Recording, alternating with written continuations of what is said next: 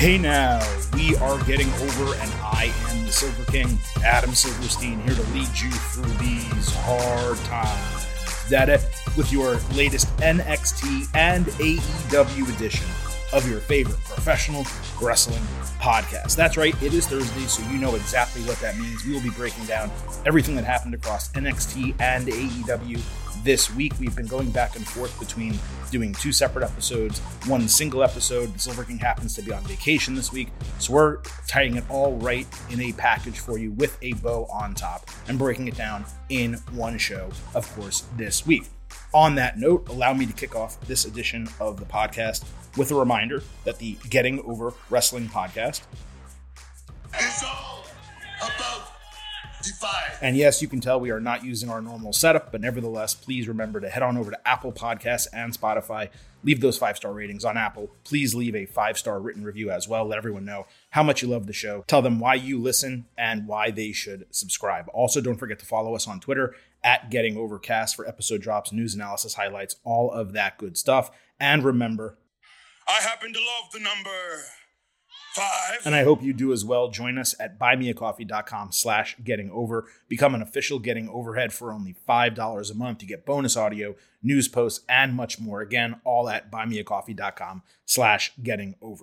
As I mentioned, we will be talking NXT and AEW all in a singular show today. We will see how this works now that Collision is involved with AEW as well. That's basically the equivalent of 7 hours of wrestling that we're going to try to cover here inside of an hour on this podcast. Let's see if it works. I did post that questionnaire on Twitter. Many of you answered that, and I do appreciate it. Unfortunately, you didn't give me much clarity when it came to your answers. There was a pretty even distribution of people wanting 2 separate shows, 1 singular show, only doing separate shows if there's a premium live event or a pay-per-view on the given week. So I appreciate the fact that everyone weighed in. Unfortunately, there wasn't an overwhelming majority, so I'm still going to be figuring this out. But let's use today as a test case. Because NXT is just 2 hours and AEW will be talking about 5 hours of content, we're going to get NXT, I don't want to say out of the way, but we're going to knock it out first. We'll go to AEW second. As always, please remember there are timestamps in the episode description, so you can hit that up if you want to jump to AEW. But as always, I hope you listen to the entire show. So with NXT, Judgment Day opened the show on Tuesday with Finn Balor saying daddy's home, and everyone got cheered basically due to their NXT experience, well, obviously except Dominic Mysterio. Damian Priest said they are not divided, they run WWE. Carmelo Hayes and Trick Williams interrupted, talking about running NXT. The confrontation got hot and contentious with a tag team match set as the main event. Definitely a great opener. It set the stage for Judgment Day's invasion of NXT. My hope and expectation was that they'd be involved elsewhere on the show and do more than just this, meaning the opening segment and the main event. But let's get to the main event. It was Melo and Trick against Balor and Priest. Trick got a hot tag against Priest. Melo sold the shotgun dropkick like he actually took a shotgun blast. Balor missed coup de grace with Melo nailing a springboard clothesline. Melo then countered South of Heaven with a stunner, only to eat a headlock driver. Priest hit Razor's Edge on Williams into the edge of the announce table, but then ate a code breaker back inside. Dominic Mysterio distracted as Hayes went for the finish. Then he distracted with a chair so Priest could use the Money in the Bank briefcase. So Melo's new number 1 contender, you'll learn his name in a minute, came to the ring. He was trying to help, only for Melo to get run into him before eating South of Heaven and getting taken out by Balor with a coup de grace. Judgment Day then stood over Melo as the entire faction celebrated, and then, of course, you had Melo and that contender arguing at each other as NXT went off the air. So look, this was obviously a totally excused loss for Melo, especially given the circumstances. And they clearly used it to begin the storyline between him and this next contender. I get it.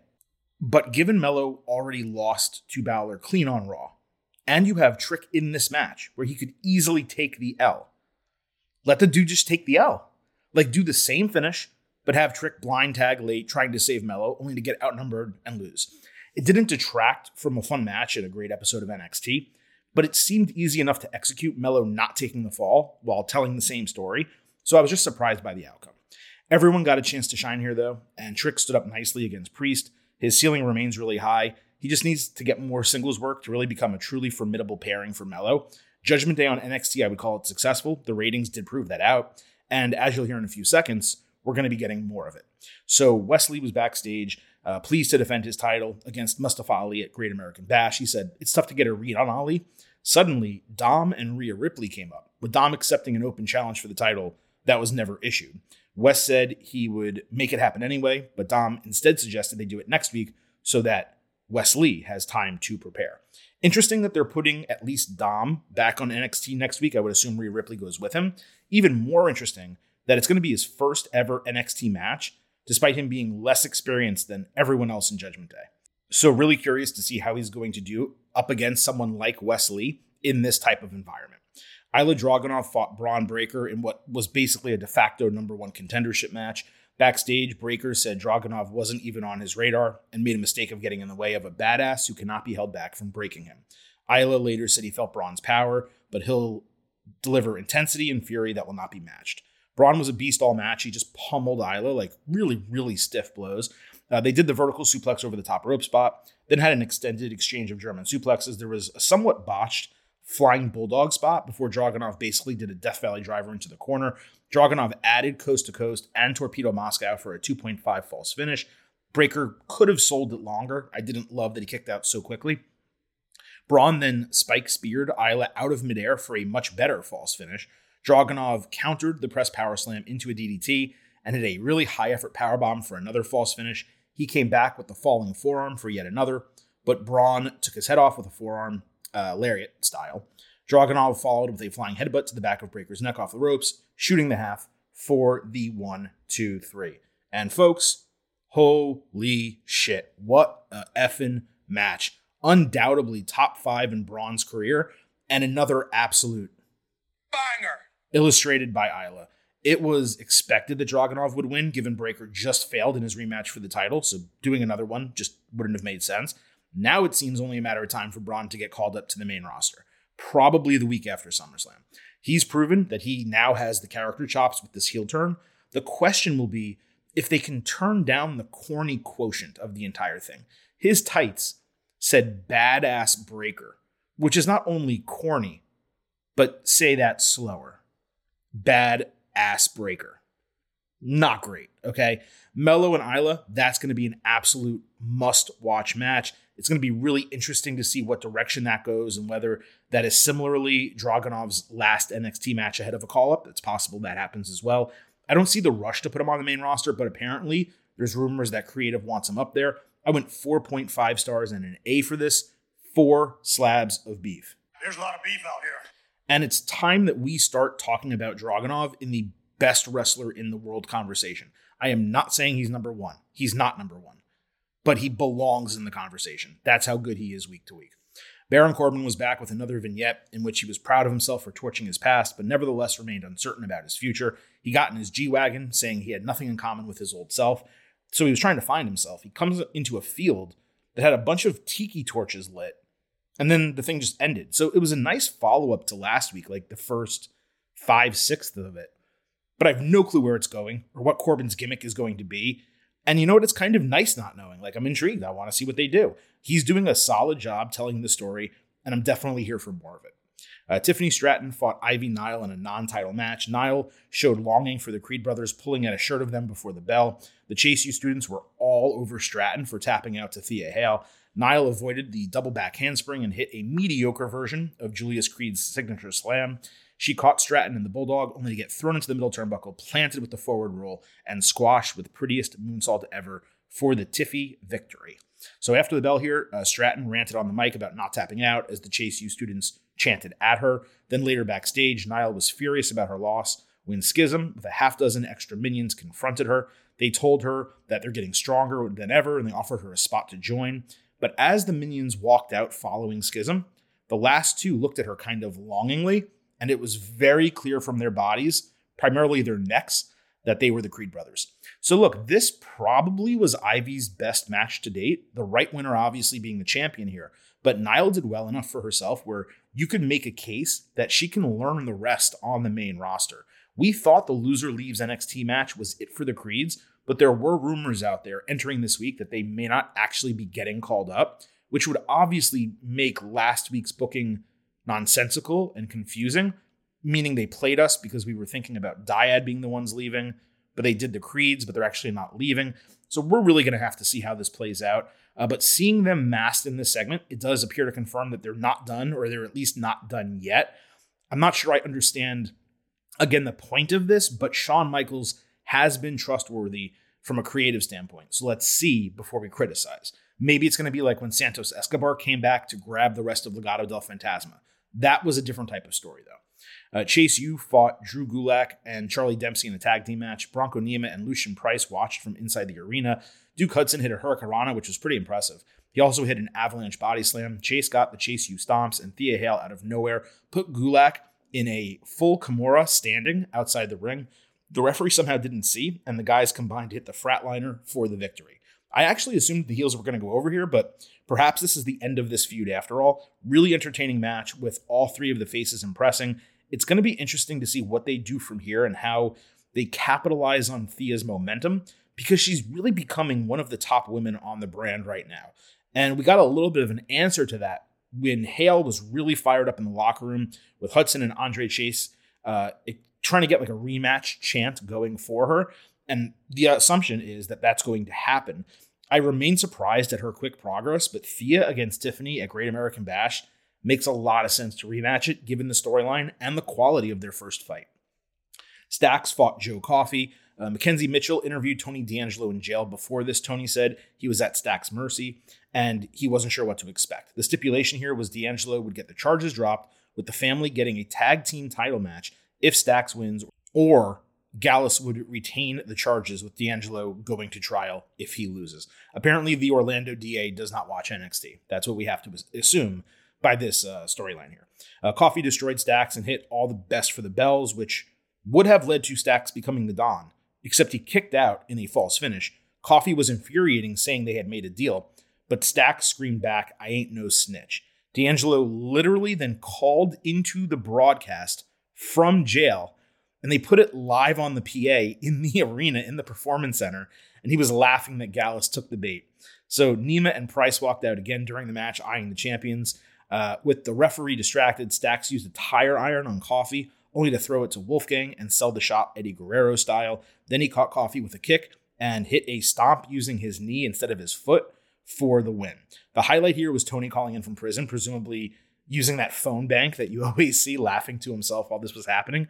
The visual would have been really funny to see him do that. The wrestling was solid, with Stax clearly improving. The storyline payoff, it made sense, even though it definitely got convoluted for a bit. The family will probably win the titles at Great American Bash, at least that is my assumption. In footage from last week, Eddie Thorpe was excited for his NXT Underground win, while Gable Steveson talked about being unsure whether he wanted to continue throwing people around in NXT or pursue another national championship or an Olympic gold medal. He just kind of went back and forth about all three of those. Then Dijak was backstage, angry that the PC recruits were impressed by Thorpe winning one Underground match. There wasn't anything else to it, but given Steveson has been legitimately undecided about this for a while, it was interesting to see it used on screen. He impressed in that really short burst last week.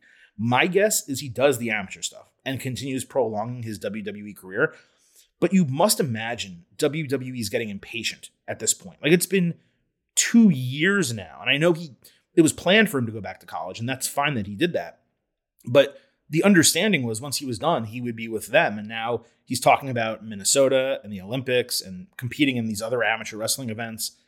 They have to be frustrated by it. I know I would be frustrated by it. Thorpe Dijak makes a lot of sense as an upcoming feud. Dijak should probably win that one, though. Blair Davenport backstage was pleased about destroying Roxanne Perez, saying the division is for grown-ass women, not little girls like Roxy. Blair said girls like Roxy don't beat people like her, promising to leave her on the shelf like all the other women she has attacked. Strong promo from Davenport. I think it's the first time she's really gotten to sink her teeth into something since moving to the United States. Cora Jade fought Kalani Jordan. Cora dominated until Kalani got a run where she whiffed on a back handspring elbow. Jade caught her trying to springboard by kicking the ropes, and she hit her DDT finisher for the win. Cora went to use her kendo stick, only for Dana Brooke to get up on her and stand tall at the end. Jordan, she's just too green to be on TV at this juncture. She's not ready for prime time.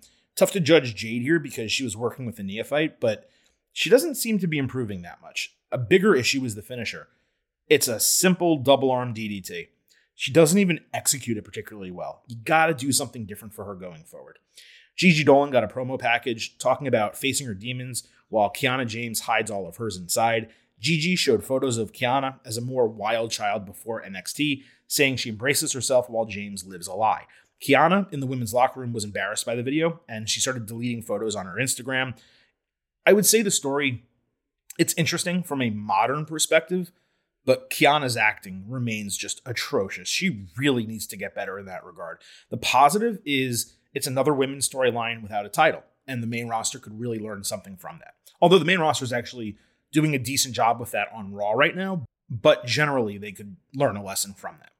Von Wagner admitted to Mr. Stone that he got carried away last week. He revealed that there's a titanium plate keeping his skull together and said he became a monster to combat all the teasing from his peers. Wagner said getting cheered last week made him feel like himself for the first time, and he thanked Stone for helping him do that. It's just so hard to criticize this because, it's a real life story. It takes a lot of balls for Wagner to share this stuff, no doubt, but the segments are so robotic that it's tough to actually care about them. You know what I mean? Yulisa Leon and Valentina Feroz were ranting in Spanish about metaphor when Angel Garza and Humberto Carrillo stepped up, offering to entertain them for the evening and put smiles back on their faces, which was pretty funny.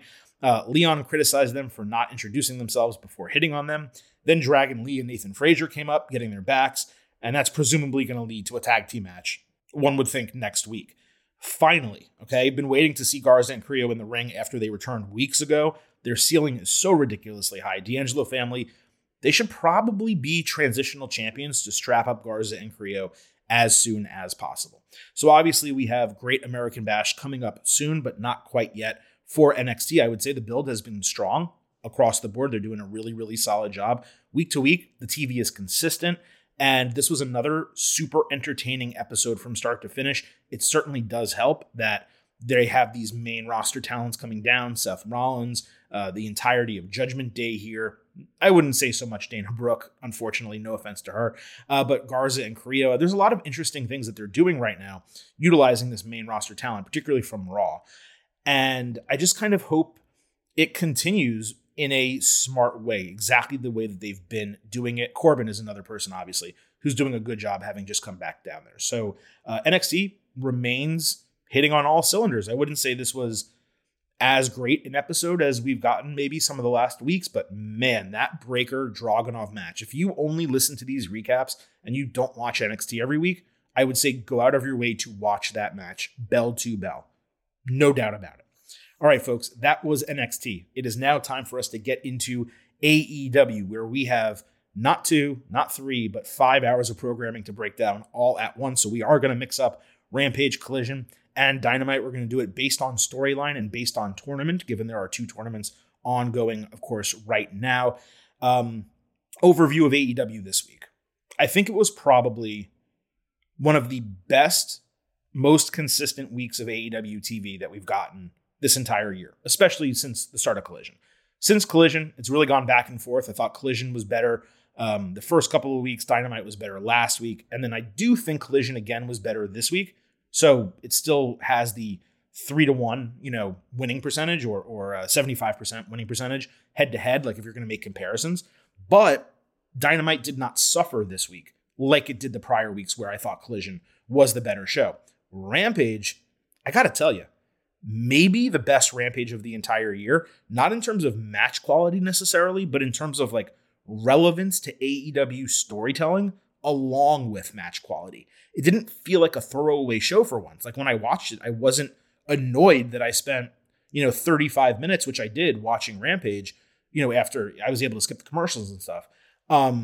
Where most weeks I run through it in 15, 20 minutes and I feel like it was a total waste of 15 or 20 minutes. So credit to Rampage. Collision, we'll talk about. You'll understand soon why I liked it so much. And Dynamite certainly was entertaining as well. So we're actually going to start with Rampage here. Sammy Guevara and Daniel Garcia against Matt Hardy and Jeff Jarrett in a blind eliminator quarterfinal. Another one of these supposedly random matches where 2 friends and faction members are teamed. The JAS guys won after Sammy hit GTH on Matt, and Garcia got the cover following a blind tag right before that move. Guevara seemed bothered by that, of course. The Jarrett crew attacked Matt after the bell, with Isaiah Cassidy making the save and getting chokeslammed by Satnam Singh.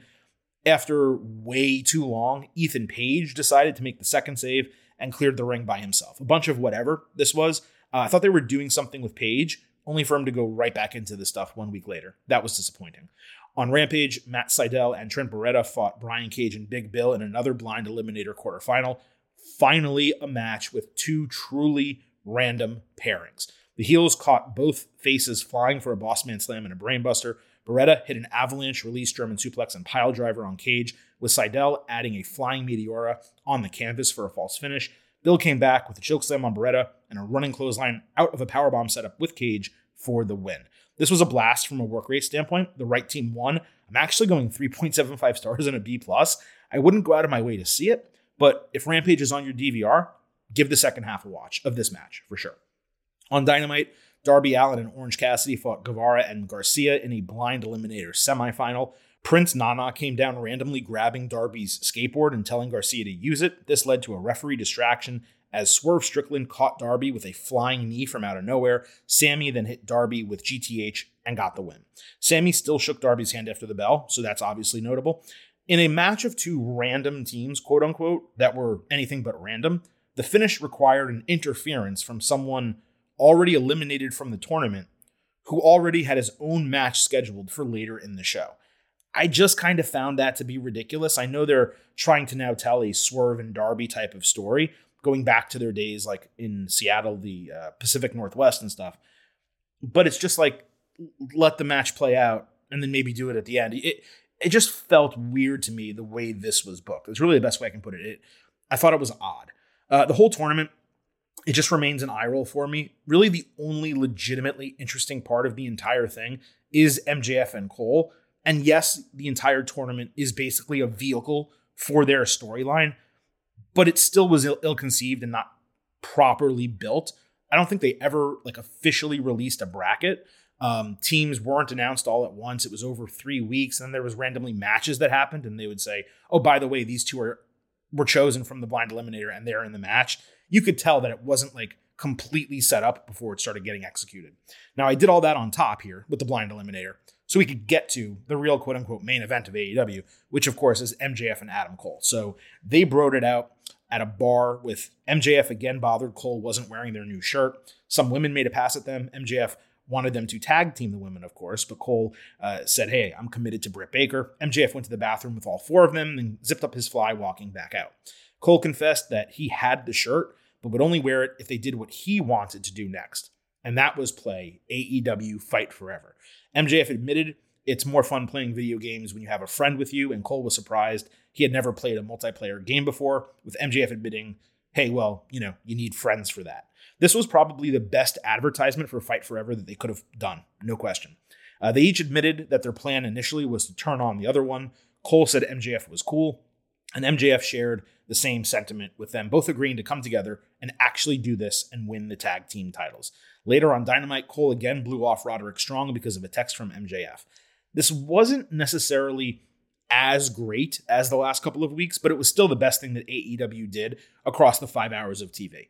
I presume Cole will get a babyface pop when he has enough of MJF shit, turns on him, then challenges him for the title again. But for now, this remains a bunch of fun each week. The Strong aspect remains interesting, but it's tough to imagine he turns on Cole because of this. And even if he does, to what end does that really make sense in the long term, unless it's used as an excuse to cost him the AEW title against MJF, that way he doesn't lose clean. So we'll have to come back to this as it continues to progress. On Dynamite, MJF and Cole fought Cage and Bill in the other semifinal. MJF hit a high-effort body slam on Bill to a massive pop. Then he called for a double clothesline, but Cage avoided it, and Bill took them out 1-on-2. MJF ended up hitting Heatseeker on Cage, with Cole laying the boom afterward for the win. MJF grabbed a mic saying he's super over before egging Cole on to doing the Bay Bay gimmick. MJF then promoted the t-shirt and got them chanting double clothesline.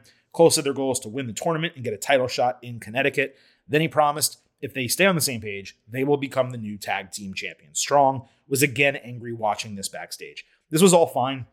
It was mostly a continuation of their bro down segment in that they're playing as if they're on the same page and therefore unstoppable. We'll have to see if that actually plays out and to what end. But the entertainment factor was obviously there. And look, I know there's people that say, look, in no way should these guys win the tag team titles, especially over FTR or a legitimate team. But I'll tell you this right now. If you care about entertainment and fun and stretching out this story without MJF perhaps needing to defend his title, putting the tag team straps on them, man, that would be a lot of fun. And you only need to do it for like a month and you can take it right off them real quick and then book the title match for All In. You could totally do it. Do I think they will? No. If I had the book, I think I'd probably book them to win the titles. And the biggest reason I probably want it is because it's the exact opposite of what all of us would expect. On Collision, CM Punk fought Samoa Joe in an Owen semifinal. Punk opened the show with a promo where he stood ringside in front of the crowd saying this was the biggest match of his career. A smart fan in the crowd immediately yelled back, "No, it's not. No shit, it's not." Punk then instructed the crowd to chant Owen, saying none of the wrestlers would be there without Owen Hart. I love Owen Hart. As a wrestler, he was great. That's obviously not true, that none of them would be there without him. This was just cheap pop after cheap pop for Punk, and honestly, it was just kind of off-putting that he used Owen's name to this extent. Maybe I'm off base feeling that way. It's just how it came off to me as a viewer. Oh, Punk also came out with pink highlighted gear. I should mention that as well. Punk hit a long elbow drop on Joe, but he countered go to sleep with a crossface. There was a triple counter with Punk hitting a neck breaker, and he followed by countering Coquina Clutch into a pinning combination for the 1-2-3. The post-match was 3 minutes of them staring at one another. Some fans chanted CM Punk, others chanted Owen Hart. They shook hands, and then Joe put Punk to sleep in a Coquina Clutch. He went to use a chair, and then FTR, of course, made the save. I saw some comments out there praising this match. It was good, no doubt about it. I didn't think it was anything special, nor was it worth the hype of being 18 years in the making with all these video packages. I mean, if you are a Ring of Honor fan and you saw their initial feud, then I'm sure you were super hyped for this. But it was a good match and nothing more as far as I was concerned. Given the extensive promotion, I just was expecting an A match at a minimum. It didn't get anywhere near that as far as I was concerned. Punk over Joe was obviously the right booking. And even with the over-the-top Owen stuff, him being in the finals makes all the sense in the world. There was another QTV segment with Holly Cameron stuck on the whole Anthony Bowens thing. Then they showed a clip of Johnny TV throwing and kicking his phone into a trash can after listening to the Acclaim's latest music. On Dynamite, we saw a premiere of Holly's rap music video. It was shockingly great.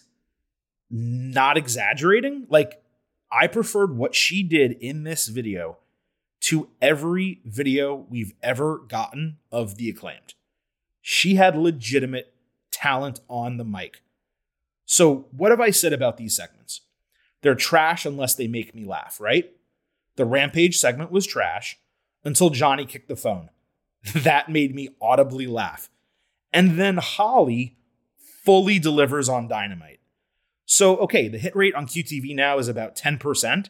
I'm shocked to even say that, but I'm going to tell you this right now. I was super impressed by Holly, and Johnny adds the actual comedy factor that QTV has been failing to get because none of those other guys are actually funny. So, was this a good one this week? You bet your ass it was. That was a good one, yeah. And I would like to hear Holly rap more. I'm not joking. On Collision, Ricky Starks fought Powerhouse Hobbs in the Owen semifinal. In a counter, Starks picked Hobbs off the top rope for a huge powerbomb. Hobbs caught Starks with a spinebuster off a distraction, but QT Marshall jumped on the ring apron. That also distracted the referee. Hobbs consequently yelled at him, with Starks running Hobbs into QT and hitting a spear for the victory. Not going to say like right winner here, because either of these guys could have come out on top. The finish was patently ridiculous, with QT being a straight-up idiot, but it did lead Hobbs to shove him hard after the bell. QT pleaded with him. Aaron Solo played peacemaker. He ate a spinebuster. Holly then jumped in to save QT from a further beating.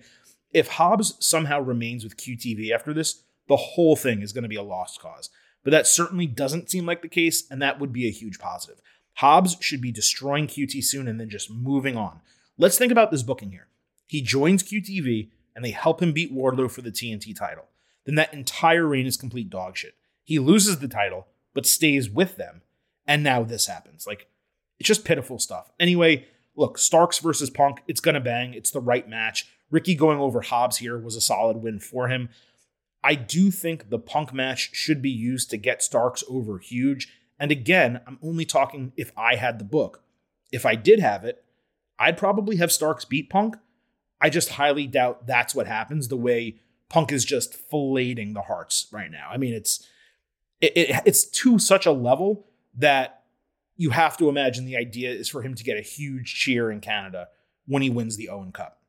On Dynamite, Sky Blue fought Ruby Soho. Ruby countered Code Blue by grabbing Sky's leg and wrenching her into a single leg Boston Crab. Ruby caught Sky flying with no future and got the win as she returned to the finals of the Owen. Solid match for sure. Thought we might get some storyline development on the back end here, but this was it.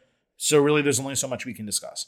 On Rampage, the Elite fought Dark Order in a 6-man tag team match. Commentary did a good job telling the Hangman Dark Order story to catch anyone up who might not have been watching at the time. They also filleted everything that happened in this match from a move standpoint, like to an asinine degree. I didn't notice that across much of the rest of AEW programming this week, but in this match, it was every single move.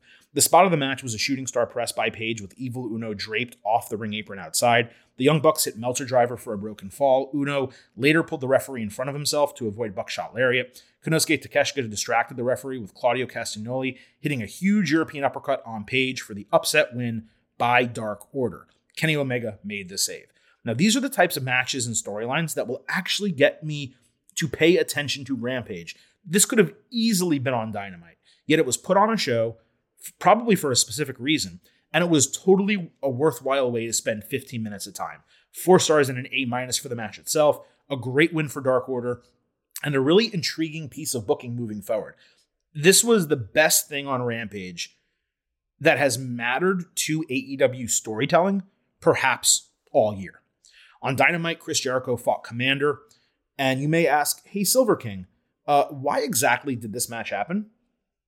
You can ask me that 10,000 times, Cole. I'm never going to have an answer for you. Commander hit a beautiful tightrope springboard shooting star press before his standard rope walk springboard flip outside. Jericho caught another high risk with Codebreaker, then caught him flying again with a Lion Tamer for the submission win. I love that Jericho used the Lion Tamer. Commander's athleticism, it kind of carried Jericho in that it was the most intriguing part of the entire match. Don Callis entered after the bell, and by the way, I love this new foreboding type of Don Callis entrance. It's just such a great audio-visual combination, experiencing him walk down to the ring getting booed with that music playing in the background. They're absolutely crushing it.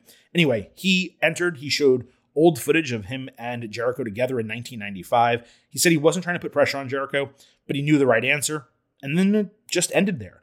There's definitely intrigue to this Callis Jericho story, but given this took up 1/6 of the entire program, the match, this segment, the entire thing, it just kind of left a lot to be desired. Jake Hader later entered Jericho's locker room, wondering if he was really considering leaving JAS for Callis. Jericho admitted they had history, but said he needed time. Hager reminded that he joined AEW because of Jericho, and he pointed out that both of their careers are on the line with this decision. And then he took off the purple hat, handed it to Jericho, and the crowd made an audible noise at that moment. I liked that Hager was willing to call out Jericho on his shit. Very appropriate for both of their characters, as a final decision obviously was going to get made. I think a lot of people thought it would get made in the main event of Dynamite. That didn't happen. But I will say, for all the criticism that Hager receives, he's had some good big man matches, and somehow he's gotten a stupid purple hat over, and you got to give him credit for that. Later on Dynamite, in that main event segment, Callis came out with the 5th members of both Blood and Guts teams set to be announced. He talked shit about Omega, so he came down, and then he fought off Jon Moxley and Takeshita, only for Pac to return with a chair shot to the back of Omega's head. He looked like he gained, 10 to 15 pounds of additional muscle with all this time away. The guy looked insanely jacked. Pac said he wanted revenge for Omega shattering his nose. They wrapped a chair around Kenny's neck, with Pac ready to hit Black Arrow. When Mox asked him for any last words, Omega said, "Look at the screen." And so everyone just stopped. The heels just decided, we're not going to attack you anymore. We will listen to you and watch this video package that's about to air. So the video package airs. It says, "He's coming," with highlights of Kota Ibushi. After it ended, the Elite without Ibushi cleared the ring. Hangman Page promised to finish the rivalry at Blood and Guts. Omega said it was about more than fighting, but passion, friendship, and love. Then he promised to come for Callis before doing goodbye and good night for the first time in years. I haven't heard that in a long ass time. Now, in terms of the 5th members, good choice for BCC and great obvious choice for the Elite. Pac coming in from out of nowhere from a storyline standpoint, it's weak, but from a match quality standpoint, it's going to be exceptionally strong. Any partial observer must admit that Pac and Ibushi, one guy who has not been in AEW for 6 months, half a year, and another guy who has never fought in AEW, period, those two being randomly injected into a blood feud, it's just odd.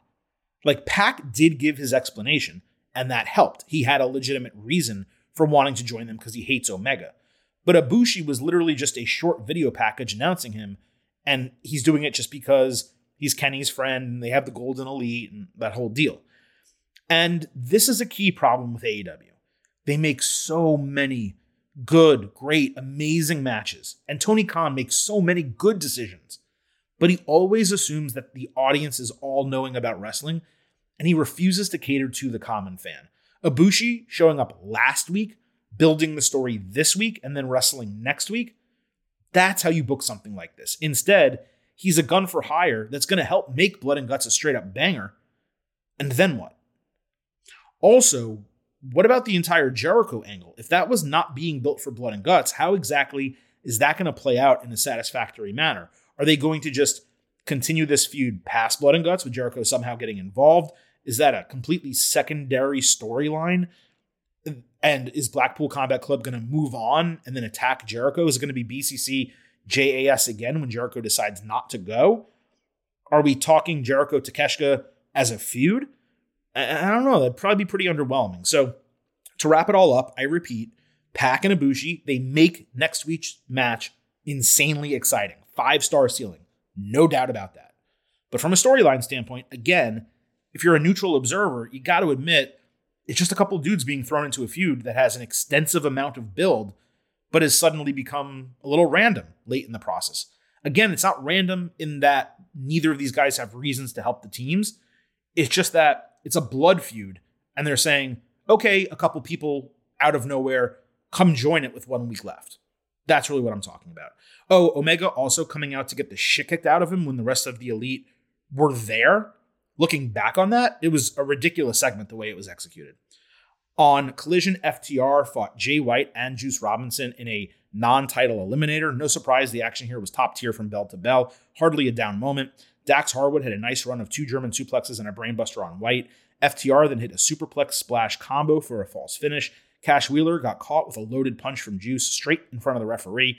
Dax stopped Blade Runner, but there was a botched breakup of Shatter Machine. FTR came back with Meltzer Driver for a broken fall. Dax hit the rebound powerbomb on White for another false finish. White caught Wheeler with Blade Runner at the end, and there were some counters. That left Dax 1-on-2 with Juice, catching him with a DDT for the 1-2-3, as White barely blocked Cash's attempt to break the fall. And let me tell you something right now. This right here was a straight up banger. AEW's match of the week at the time it ended. And thinking through to Dynamite, I think it was the match of the week, period, for AEW. Also a rare situation in which the challengers won an eliminator match, setting up a title feud. This really should be pushed to All In, probably, but I presume we're going to get it on TV before that, given that's still 6 weeks or more away. Great work from all 4 guys. Definitely the right winners. Probably White's best work since he joined AEW. In fact, certainly his best work since he's joined AEW. I also went 4.5 stars and an A, so this one, and Braun Breaker, Ilya Dragunov, the 2 TV matches of the week, as far as I was concerned. Later backstage, the heels challenged the champions to a 2 out of 3 falls match this coming Saturday on Collision for the titles. FTR obviously accepted immediately. That's going to be a ridiculously great match. It was a good backstage segment as well. Again, it feels like this could have been on All In, but, they're trying to get people to watch Collision, so it makes sense. On Dynamite, Swerve fought Nick Wayne. For those who do not know, the two wrestled twice in Defy, with Nick obviously under 18 both times in those matches. This was his debut AEW match, given he just became of age. Darby kind of served as his cheerleader. Wayne hit a ridiculous avalanche poison rana and then a Cody cutter for a false finish because Swerve's foot was on the bottom rope. Swerve then countered an avalanche hurricanrana into a powerbomb, hitting last call for a false finish. Swerve snapped Wayne's arm backward, and then he hit the JML driver for the clean 1-2-3. And that's exactly how this match should have finished. Extremely well booked for Wayne. He was able to look competitive and competent, but Swerve going over strong and a clean finish is necessary, given he's an established talent. And it sort of has taken so many L's recently that it's okay to tease it with a false finish, but in the end, you really want him to come out strong. The only negative here was they didn't linger on it because Wayne could have gotten like an ovation from the fans or something that would have given him a greater boost moving forward. But this was a fantastic national TV debut for him. Both guys work together extremely well. They know each other well. I went 3.75 stars B+. I'd say it's worth watching. Again, if it's on your DVR, I wouldn't go out of my way to watch it, but it's worth watching the guy's first TV match. On Collision, Malachi Black got a promo package saying Andrade El Idolo believes his mask is the reason for his success, but taking it off gave him even more strength, and he won't be able to see how great he can be until Malachi shows him. He said together they would make sure the entire world sees how great Andrade can be. So then Andrade backstage watched this, and he said, I'm a businessman, and I don't hide behind my mask like a coward because Black does that. He said the mask is everything to him because it represents family and culture, so taking the mask off means it's time to fight. If what I just said to you came across like a bunch of word salad, that's how these promos came across to me. Neither of these made a shred of sense. The guy does not wear a mask in the ring. He hasn't worn a mask in the ring since he left Mexico. He doesn't use it as a crutch because, again, he doesn't wrestle in it. House of Black also wears masks. Why are their masks okay and Andrade's is not? I was just left shaking my head at all this. It's like forcing a storyline out of nothing rather than creating an angle that is actually interesting. I think the matches will be good. I'm sure maybe they'll figure it out down the line. I am massive fans of both guys, but to me, this was super frustrating. On Collision, Miro in a tape promo said no one can hurt him because he has no one left to love, not a belt, a god, or a double-jointed hot wife. He said he can sense a big battle is coming. What the shit was this? Like every one of these promos from him, it's the exact same thing, except now he's denouncing God instead of praising him. What are they doing with this guy? Is he going to have a storyline, a feud, anything worth like chewing on? It's so disappointing. On Dynamite, Jack Perry refused to exit his SUV, saying it was an unsafe work environment. So Hook got in the other door. Somehow Jack didn't lock the door of the SUV, despite being scared. And he got a lick on him. And then I guess Jack ran out, got on the other side of the SUV as Hook left it, and then drove away. What am I supposed to say here? I don't even have anything for you.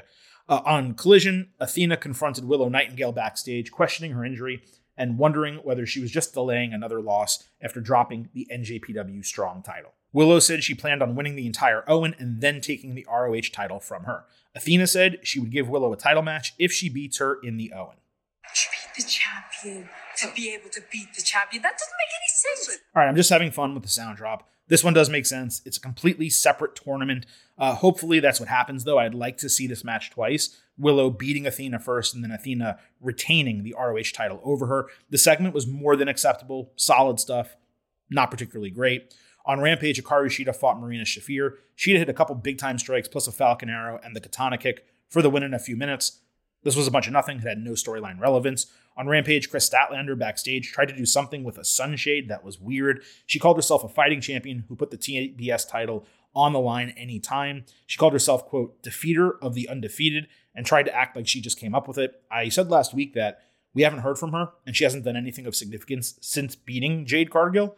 Okay, now you've heard from her. And she said nothing with no storyline emerging from it. They've totally wasted her momentum, just like they did with Wardlow when they strapped him up, just like they did with Powerhouse Hobbs when they strapped him up.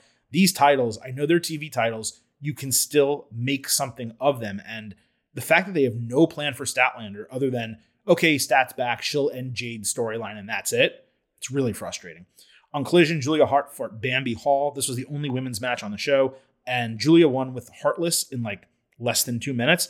This was even worse than WWE short matches because commentary was talking about her being impressive when she just beat a jobber. They talked about her having 24 straight wins in AEW competition. I cannot remember a single one of them. And lastly, on Collision, Scorpio Sky fought Action Andretti. Sky escaped a pinning combination and hit TKO for the win. He lifted Andretti up after the bell. This was a fine low-card match. Really one of only 2 down points on the show beyond the women's match that we just discussed. But that's hardly a criticism because the rest of the 2 hours of Collision was hot. So as you can tell, when it came to the big storylines primarily, I was extremely pleased with what we got from AEW this week. It was the most worthwhile 5 hours of television that they have produced over this last month, in which they have done 5 hours of television per week. So this was the best representation of what AEW TV can be. And that's something for them to build on, and maybe something they will be building on with All In coming up. We have to judge it week by week. Obviously, there's been weeks where Dynamite's been disappointing. Rampage almost always is disappointing. I was not fond of Collision last week. This week, I thought was a huge bounce back for that show. So again, AEW, they do seem to be operating pretty well. The ratings for Rampage were nothing. Collision were pretty decent, I believe, if I remember correctly. And Dynamite, of course, we're taping this before those come out. So folks, look, that is the Thursday edition of the Getting Over Wrestling podcast with the Silver King on vacation, bringing this to you live from an Airbnb. I appreciate all of you listening to this episode. Of course, we will be back on Tuesday with our next WWE episode. On the way out, reminders as always, first, that this podcast is all about Defiance. Please leave those 5-star ratings for us on Apple Podcasts and Spotify. On Apple, of course, you can leave a 5-star written review. If you do, we will read it live right here on the show. Do not forget to follow us on Twitter at Getting Overcast for episode drops, news, analysis, highlights, all that good stuff. Also, I happen to love the number 5. And I hope you do as well. If so, you can become an official Getting Overhead by visiting buymeacoffee.com/gettingover for only $5 a month. You get bonus audio, news posts, and much more. Again, buymeacoffee.com/gettingover. Thank you all for listening to this edition of the Getting Over Wrestling podcast. It is time for the Silver King to sign off. We will be back on Tuesday with that WWE show. But at this point, I'm going to leave you with just 3 final words. Bye for now.